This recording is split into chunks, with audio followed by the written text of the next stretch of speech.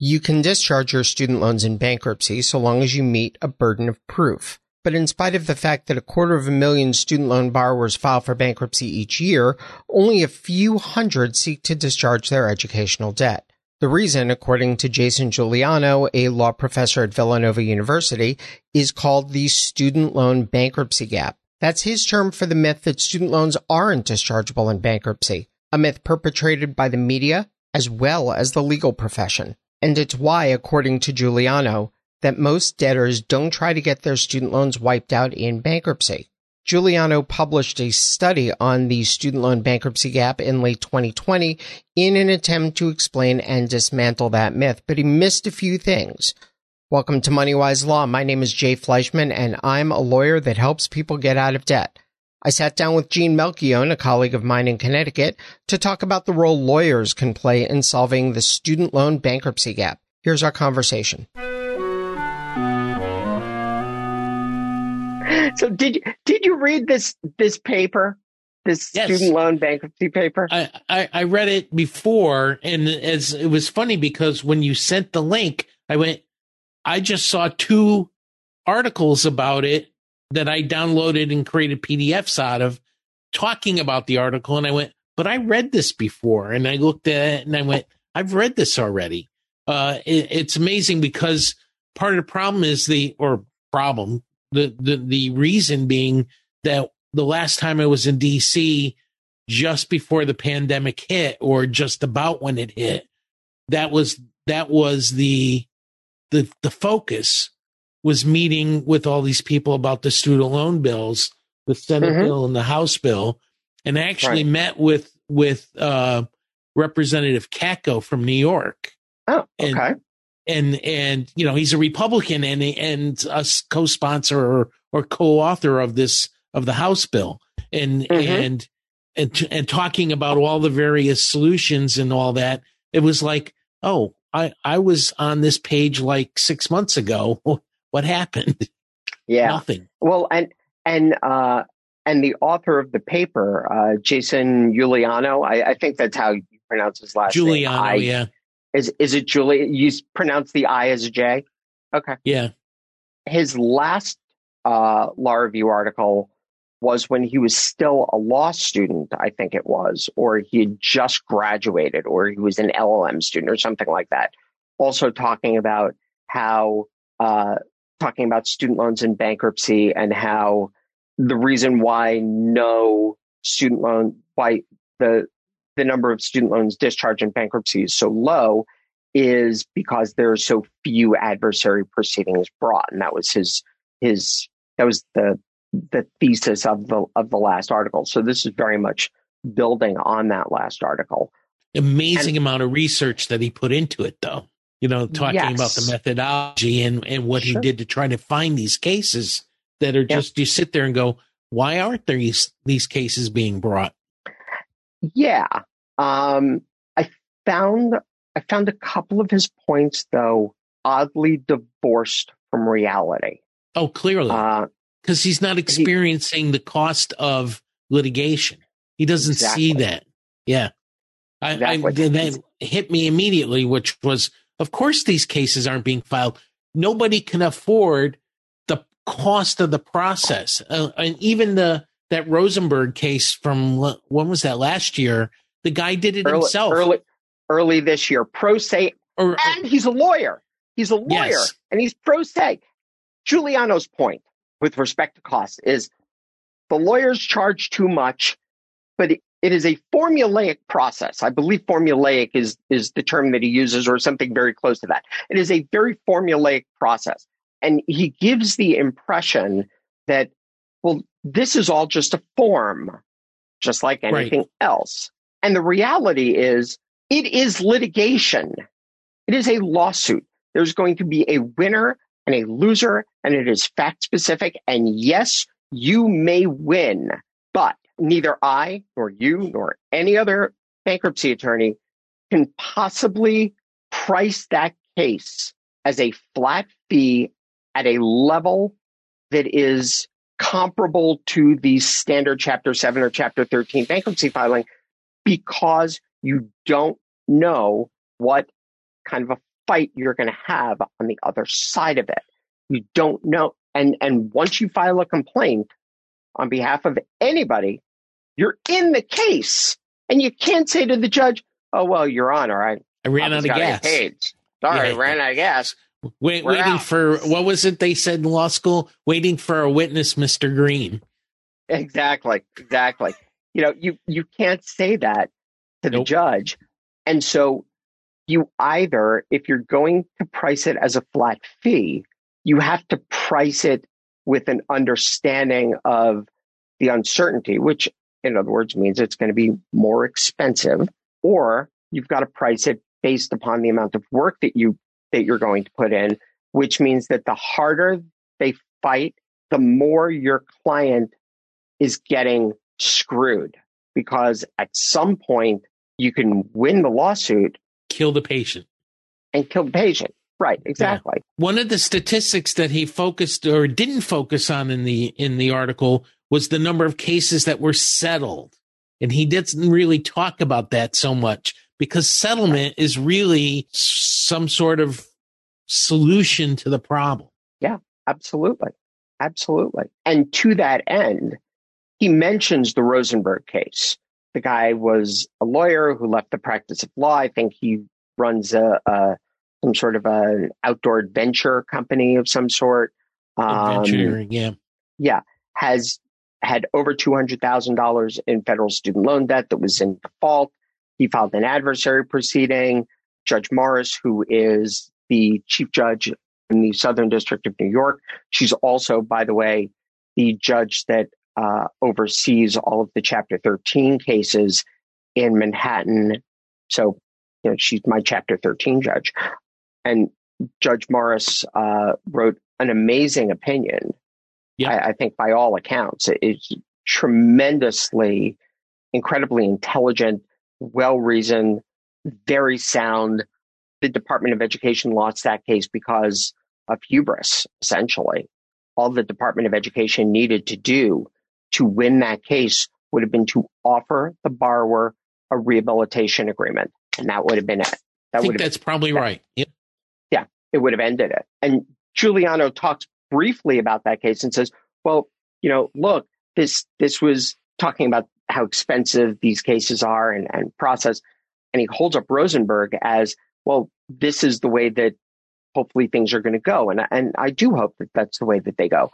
But what he fails to mention is, remember the Murphy case out of the First Circuit from a couple of years ago that went all the way up to the Supreme Court?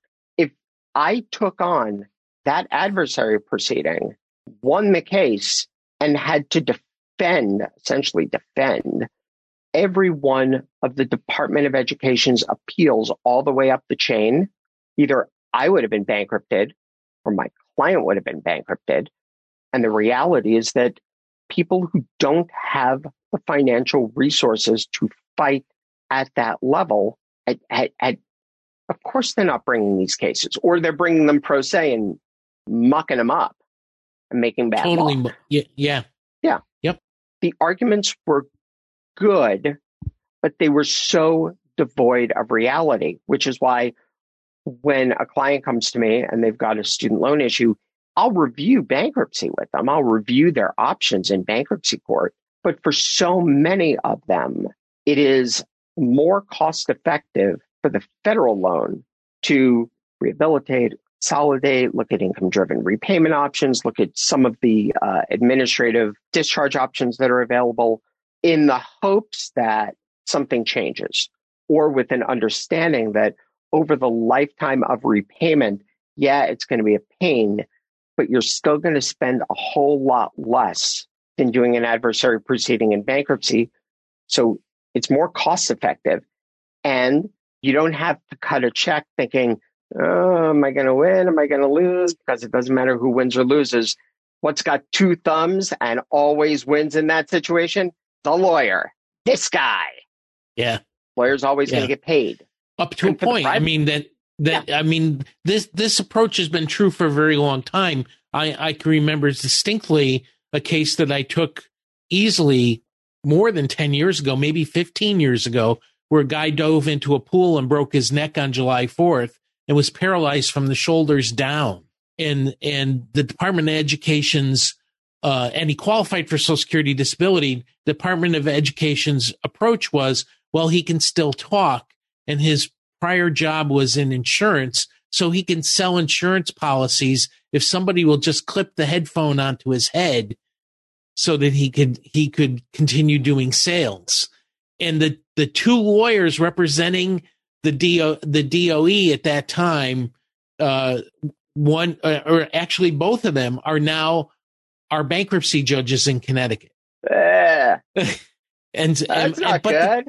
But the thing is, and in their defense, the one who worked for the Department of Justice said, why don't you go with an administrative discharge, which at that time I didn't know what it was, did it and got the loans discharged at a fraction of the time and expense that it would have taken to continue with the litigation.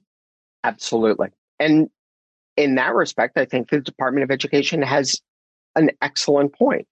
Look, there's this other opportunity. We, Department of Education, don't want to lose, because if we lose one case, we're going to lose, everybody's going to stop paying their loan. So we don't want to lose. You, the borrower, you're taking the long way, and there's a good chance that you're going to get lost because it's complicated and you're putting your fate into the hands of a third-party judge. Why would you do that? Here's your discharge application. Sign it. Send it to us. We're good. In my case, that made sense. But in the Rosenberg case, he wasn't disabled in any way. He was choosing not to work as a lawyer, or at least that's what they said. He chose not to work as a lawyer and did an outdoor adventuring company. And so he is in charge of his own destiny. He could do and didn't qualify for an administrative discharge. So, we're going to defend this all the way. Sure. And that case is on appeal. Of course it's on appeal. It's going to go all the way up. And I don't want to sound political or anything, but if the Supreme Court hears it, the current makeup of the court doesn't really lend itself to that. And so ultimately, he's going to wind out settling. Ultimately, they'll rehab him and put him into a $0 income-driven repayment plan. And, maybe the negotiation point will be no 1099, so no potential tax bomb in 20 or 25 years. I don't know. I would never have taken his case. Which is why I don't think anybody did. Yeah. I never would have taken it, ever. I think it's on the facts. It just didn't add up.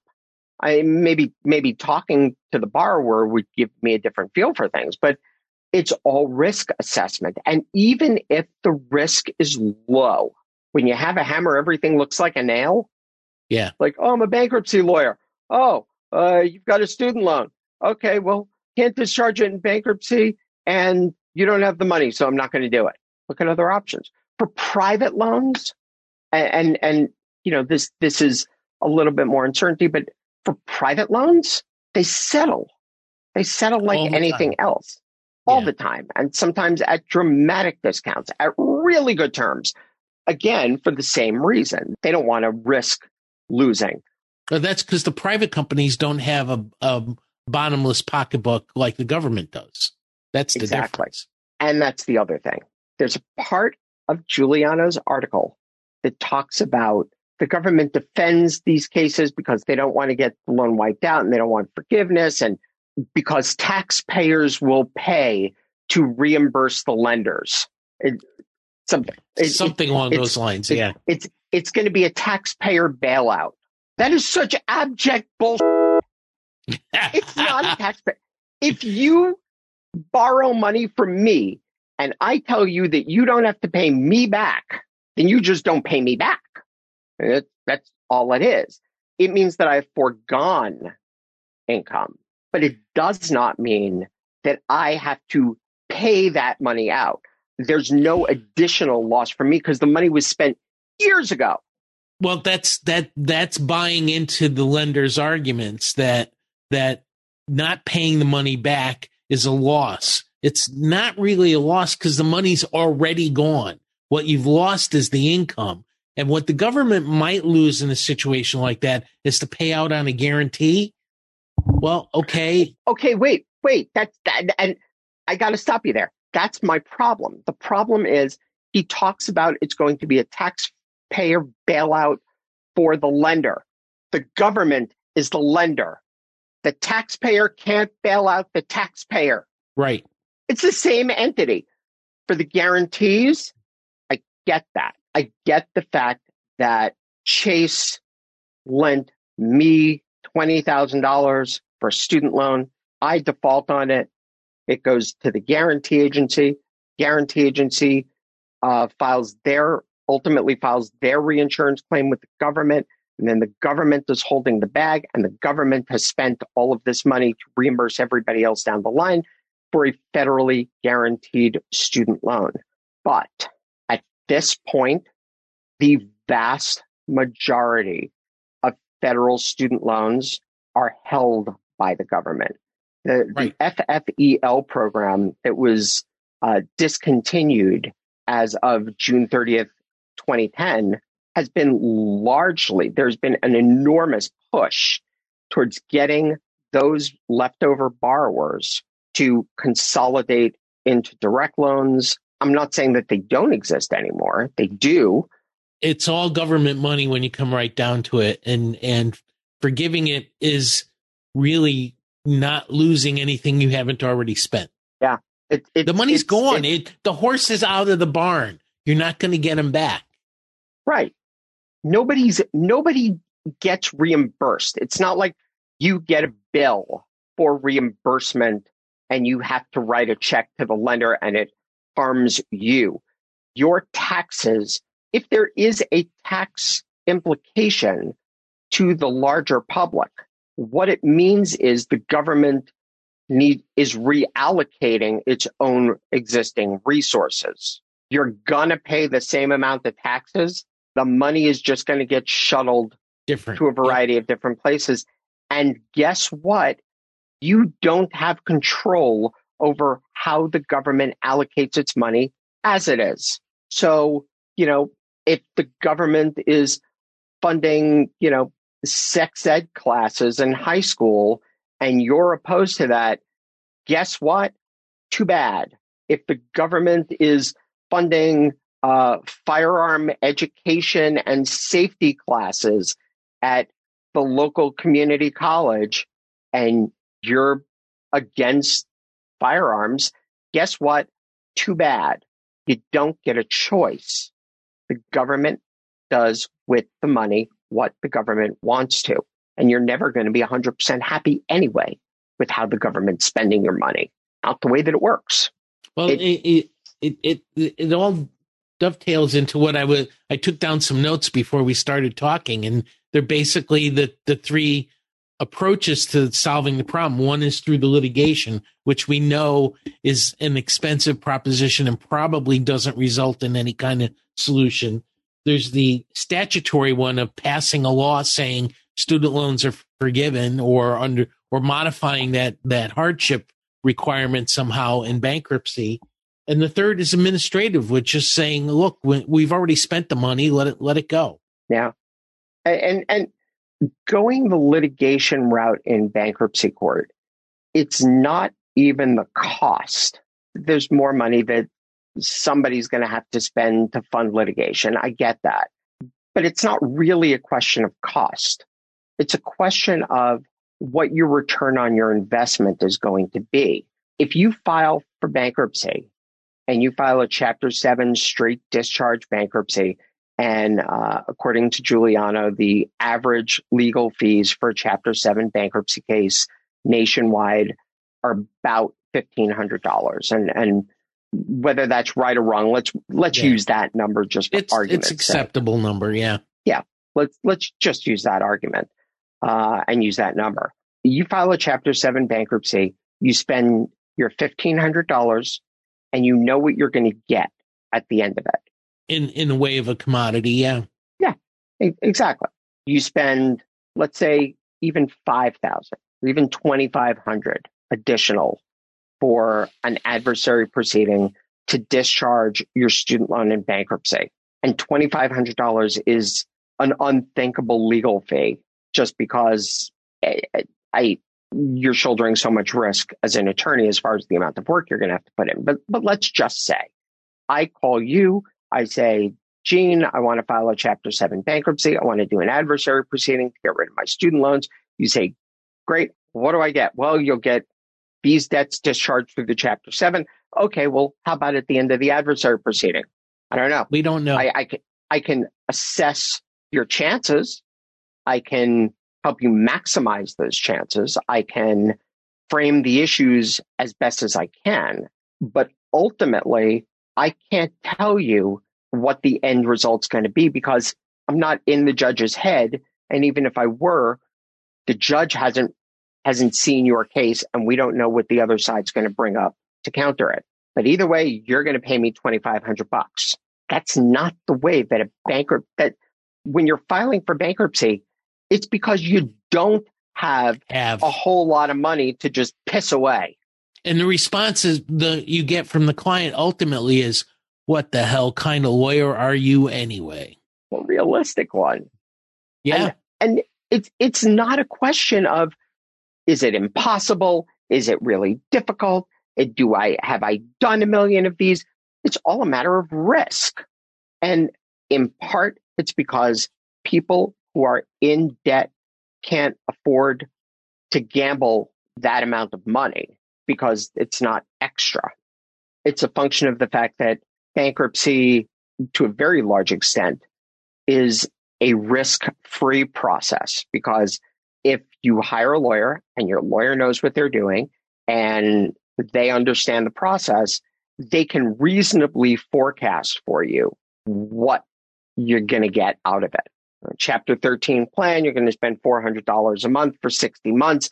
Plan payment's going to go up by X amount once your pension loan has been repaid in year 3. Like they can forecast the whole thing. There's no risk of surprise if it's done correctly. There's very little risk of surprise. That's what I tell every client is basically I don't want to file your case unless I pretty much know how it's going to come out. Exactly. I'm adverse to the risk as well. Yeah, absolutely. So you go into bankruptcy to minimize risk or eliminate risk. It's a great system for that. And even if you go outside of bankruptcy and you look at other litigated matters, your primary sources of litigated matters are divorce and child support and custody and stuff like that. Family. Which is, right, family law litigation, which is the field where everybody comes into the process angry and leaves the process angrier but relieved. Nobody's ever happy, ever. Then you've got criminal law, and the vast majority of those cases settle. There's plea deals, and, it is what it is. And very few of those cases actually go through to a jury trial. And then you've got injury-related law. As my former employer used to say to me, those are the how much-er cases. How much are you going to get out of it? That's all. It's not a question of whether you're going to get something or nothing. It's really how much. Yep. And if you think about it, the litigant, most of the time, they don't bear any risk. True. If you're being sued, your insurance company is going to cover the costs of the defense, and they're going to pay out any settlement or judgment. And it's very rare that you're going to have to dip into your own pocket over and above that coverage amount. And if you're the person who is suing, for the most part, your attorney's getting paid a portion of their recovery. You, the individual, know very little about the financial risk involved in litigation, which is why I think it hits you square in the face when your bankruptcy lawyer says could cost $5, $10, $20, $30, fill in the blank $1,000. You may lose, and I'm still getting paid anyway. Right. And you may still have to pay the student loan. How about that? Oh, and by the way, you filed for bankruptcy primarily because you wanted to deal with this student loan. You're still going to have to deal with the bankruptcy process. Still gotta go through those hoops. So and the you may long-term effects that they might have. Yeah, right. And some people do and some people don't. It's very fact specific also. But ultimately, you may file for bankruptcy and file an adversary proceeding to discharge your student loans. And at the end of the process, you may be in a worse position than you are now, because now you only owe the student loan. Not an acceptable risk. No, it really isn't. Look, I get what the author's perspective is, and I agree with him, and I know that you do too, that student debt should be more easily discharged in bankruptcy. There does need to be a move away from putting all the power in the hands of the lender and essentially forcing the borrower into a defensive position out of the gate and at the mercy of a judge who may or may not have any empathy towards them, quite frankly. So it does need to be easier. It does need to be more certain. It does need to be more carefully and closely defined. It does need to be far less expensive. I agree with all of that. But I think that by ignoring these real world true issues, I can't see how the author makes his point well. Yes, I agree with that. But at the same time, I think he also recognizes the harm that's being done, which is when he talks about people postponing getting married and buying a house, having kids, living a normal life, getting on with their careers, which might not be related to their education simply because they have to deal with this. So there's the harm there. And I'm clear that he recognizes that. The question is, what's the cure? And yeah. I think he's proposing more bankruptcy litigation strictly from the idea that if we flood the courts with this kind of stuff, maybe the judges will deal with it, since obviously the legislature or the administrative won't. So I get that. I agree with that. But it's like the old joke, hey, doc, it hurts when I do this. Yeah. Okay, don't do this. We should be able to have more of these cases flooding the court. Okay, flood the courts with more of these cases. Who pays? Yes. Who's going to pay? And to make it sound less craven, how do you propose that we minimize the risk to the borrower and we maximize the potential for a positive return on whatever their investment is? Well, I mean, I think one of the things, again, lack of experience, he doesn't quite understand the ethical duties that we have as lawyers to our clients. Do I say to my client, look, you've got $35,000 worth of student loans that could cost you $20,000 to litigate it, and oh, by the way, you could still lose. Is that ethical to propose that? I don't know. I don't think so. I think that part of what he may be saying is, because he talks about the attorneys who, the minute they hear student loans, they tell their clients, no, you're never going to happen. I think that is, I don't want to say unethical. I think that it is irresponsible. And I think that it feels kind of invalidating to the borrower's position and their desires. So maybe what he's proposing is be honest with your client, tell them like it is. And instead of slanting the argument one way or the other, oh, hell no, this is never going to happen and it's going to cost you an arm and a leg and you're screwed, buddy. Give them an objective response. Look, these are the three things that you've got to prove under the Brunner test in the way that it's applied in this courtroom or in this district or in this circuit. This is what you've got to prove. This is what it means. This is what each of those three prongs means up until this moment. If you want to fight over it, that's cool, but this is what it's going to cost you.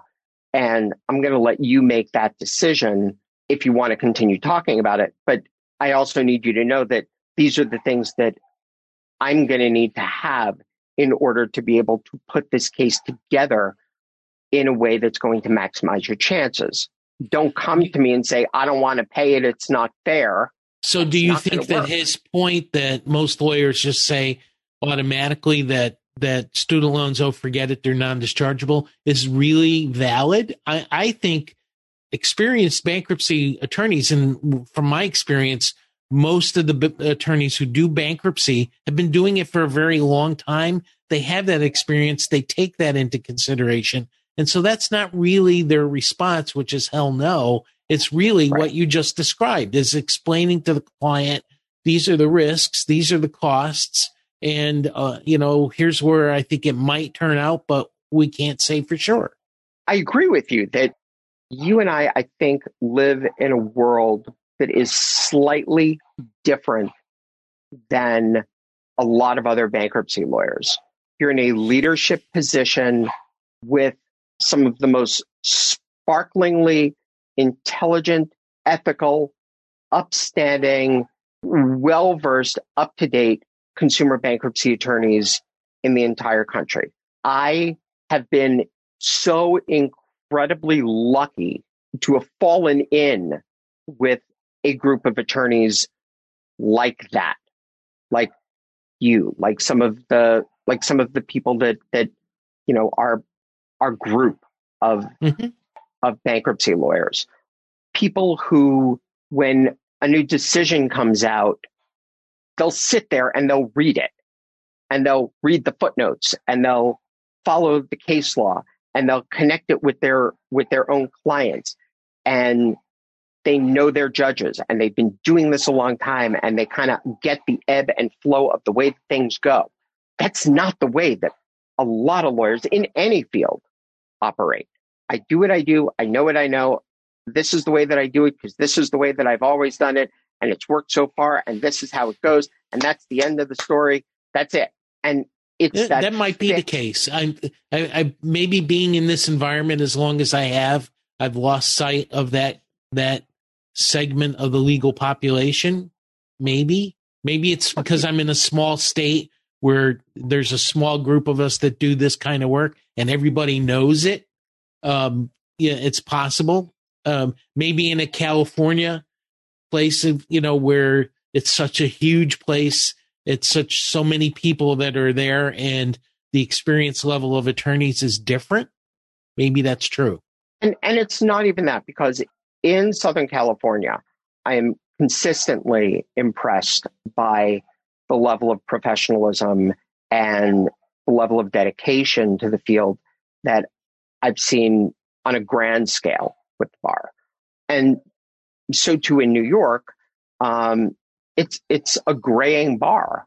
The attorneys that I know, I've known for God. I mean, I'm still one of the young guys, and I've been doing it 25 years. I mean, really? And here in LA, I'm not the youngest, but again, it's a very mature bar, and it's a very small bar. There's a core, a small core, and then there's kind of the secondary ring. For every lawyer that I see that approaches this with an intellectual curiosity, there are probably a dozen or more lawyers in any location, even in Connecticut, where they're like, all right, well, this is a 7, this will always be a 7, and this is the way that it goes, and this is the way that it goes, and I got a system going. And you're going to throw something in that's going to muck up my system.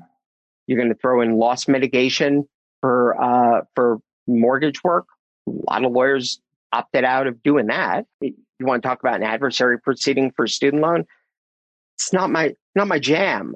Because it's not my jam, I'm going to tell you, look, no, it's just not going to happen. I'm not going to take the time to explain these are the 3 prongs that make up the Brunner test. This is what the first one is. This is what it means. This is how it's been applied over the course of the past 30 plus years. The second is the third prong, bam, bam, bam, bam, bam. They're going to shortcut it by saying, yeah, no, I just don't see that happening for you. It's going to be nearly impossible for somebody like you. It's not going to happen. The client walks away hearing my student loans can't be wiped out in bankruptcy. The lawyer has gone through that argument in their head, but they haven't seen fit to put that all on the table with the client. I know you do. I know I do. But people operate on shortcuts. Yeah, I suppose I could see that. I think the transparency of the standard and of the process may be part of what Giuliano is arguing for beyond the systemic changes, which he definitely wants to see put in place, and you and I do as well. I don't There's think another aspect to it too. The public perception. I have had clients come in and not even tell me they had student loans because they perceived that was an automatic thing, not even worth talking about or disclosing because it's meaningless. So I can see that argument too, is that don't shortcut it from the client shouldn't be shortcutting it either. Maybe they have the perfect dischargeability case. Maybe they did dive into that pool and get paralyzed from the shoulders down. Exactly. Or they can't work because they're required to provide full-time care to a family member or loved one. Those are the big examples. I agree with you 100% because, and the article does mention how, the press has bought into that shortcut. No doubt about it.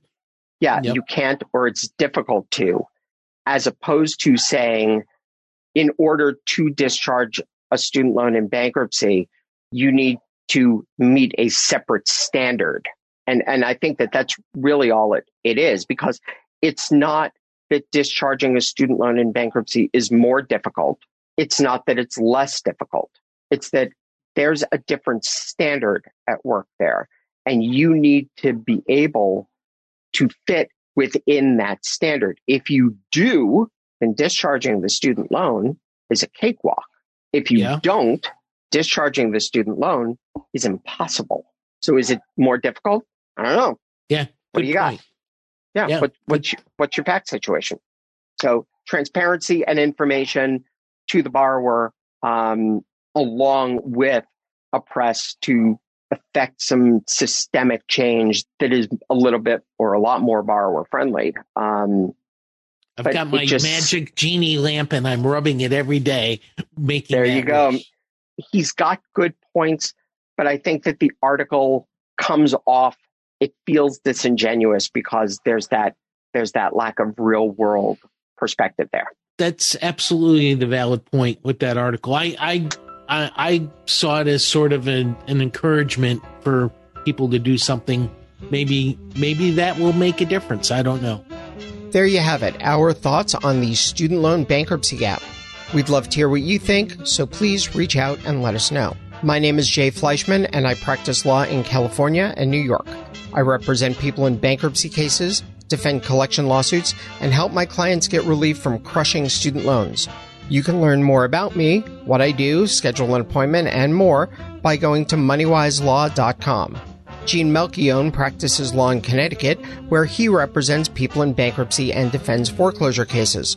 Learn more about Gene by going to ctbankruptcy.com. If you've got a question you'd like to have answered, you can send an email to hello@moneywiselaw.com. And until next time, remember, you can't win the game unless you know the rules.